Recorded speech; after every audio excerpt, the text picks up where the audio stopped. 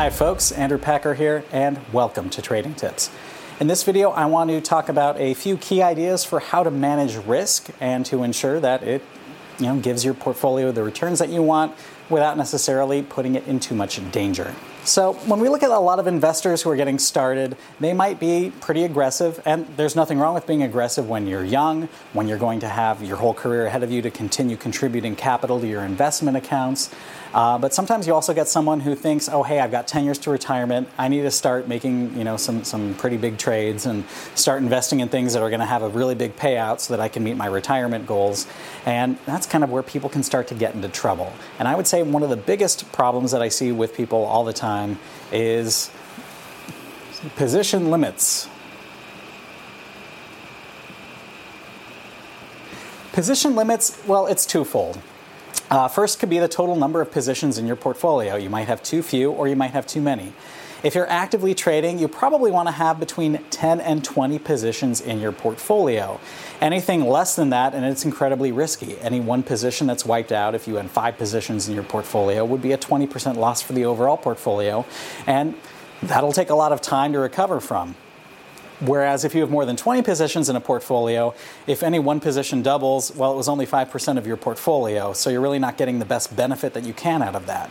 And if you want to have a lot of positions, that's where buying into a fund is probably going to give you a better bang for your buck than trying to manage and do all the time and research that it takes to understand 20 different positions. So there is a nice, healthy balance between having some diversification without being too under-diversified or being overly diversified and costing yourself there.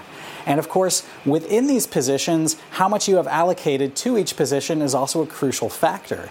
If you have half your net worth in one stock, that's a huge problem. Now, if it's a company that's been in your family for generations and you've inherited it, that's probably less of a problem. And if you're in that position, chances are your net worth is sizable enough that it definitely won't be a problem. If you had an uncle who mysteriously died and you inherited 1 million shares of Coca-Cola, that sounds pretty risky because it's all in one stock. But when you realize that 1 million shares of Coca-Cola with their $2 dividend is going to pay you $2 million a year, you can start diversifying out of that just from using the dividends or the occasional sale along the way without necessarily rocking the boat too much. If you buy a tech company or if you buy a company like the next Walmart while it's still in its early stages and it explodes in value, you're going to end up with a position that's going to be a dominating part of your portfolio. And that's something where you're probably going to want to kind of just chip away at it over time just a little bit and bring some of the other positions up in line. So, position limits, understanding what your largest positions are, why it's your largest position, how it's likely to impact your portfolio. These are all very crucial and really the most important step to understanding risk. The second idea about risk is just to think about the downside of an investment first.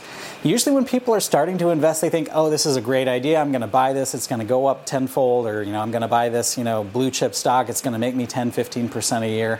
They're thinking strictly about the upside when you have thoughts like that. And, we've all been there and we all have those thoughts.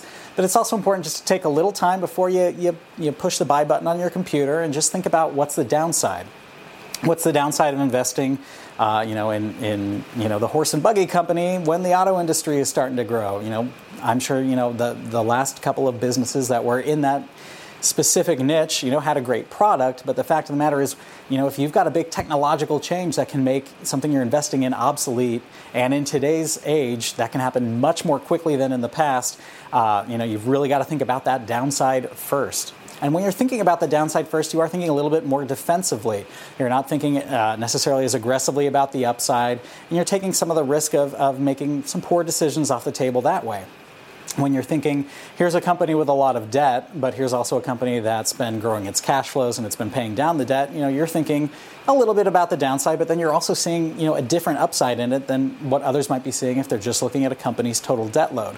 So it's not necessarily entirely a negative thing, but it's just understanding what could cause the company's shares to suddenly drop lower. Besides a market sell-off, what's going to cause a company to suddenly come out one day and say, hey, we're going bankrupt? If you avoid even a couple of these positions, bombing in your portfolio, and over the course of an investment lifetime, everyone's had a couple of bad positions in there, minimizing that can have a huge impact on your overall return. So it's an incredibly important risk factor, just to think about the downside before the upside. Finally, there's a concept of investing called the reversion of the mean, and it's sort of this mathematical idea to kind of express the idea that sometimes a stock gets overvalued, it corrects, or if a stock gets undervalued, it's going to rally. Many stocks will often trade in price ranges for a prolonged period of time before their earnings catch up with them and they start moving higher, or their earnings go lower, and that happens. But a lot of time in investing, you can get some really good trades just out of stocks that are just incredibly out of whack for where they have been trading, for where they are likely to be trading in the future, and just taking advantage of this reversion to the mean. And there's a lot of different ways of saying this. You could say, I'm buying an oversold stock, to use sort of the technical analysis indicator. I'm selling overbought stocks and taking a short position on that.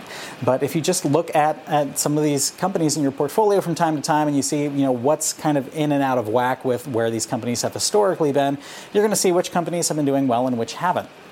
And of course, if you have a position in your portfolio that hasn't been doing well and it looks like it's incredibly oversold and it's going to revert higher to the mean, that might actually be an opportunity to buy more shares. When you buy more shares of an oversold company, you're going to lower your cost basis from what you originally bought it at. If it's a dividend payer, you're going to get a higher dividend yield than what you originally got from the original shares. And then if it reverts back to the mean, you're going to get back to profitability that much more quickly, and then you're going to see shares go higher that quickly. While a lot of folks have a strategy saying, hey, if something goes down too much, just put in a stop loss order and your broker will automatically sell a position for you. If you put in an automatic order and do that, you might lose advantage of this reversion to the mean.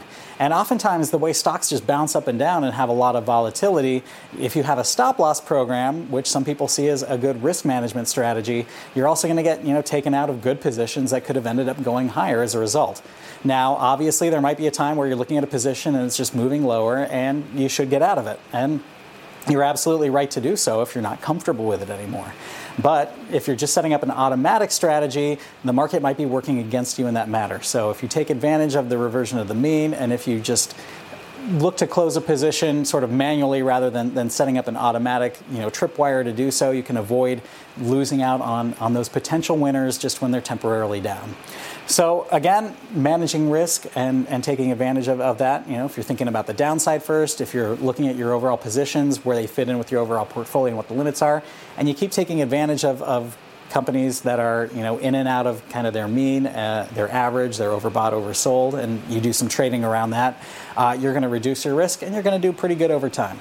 So that'll wrap things up for this edition of Trading Tips. Until next time, I'm Andrew Packer, wishing you good trading and good financial health.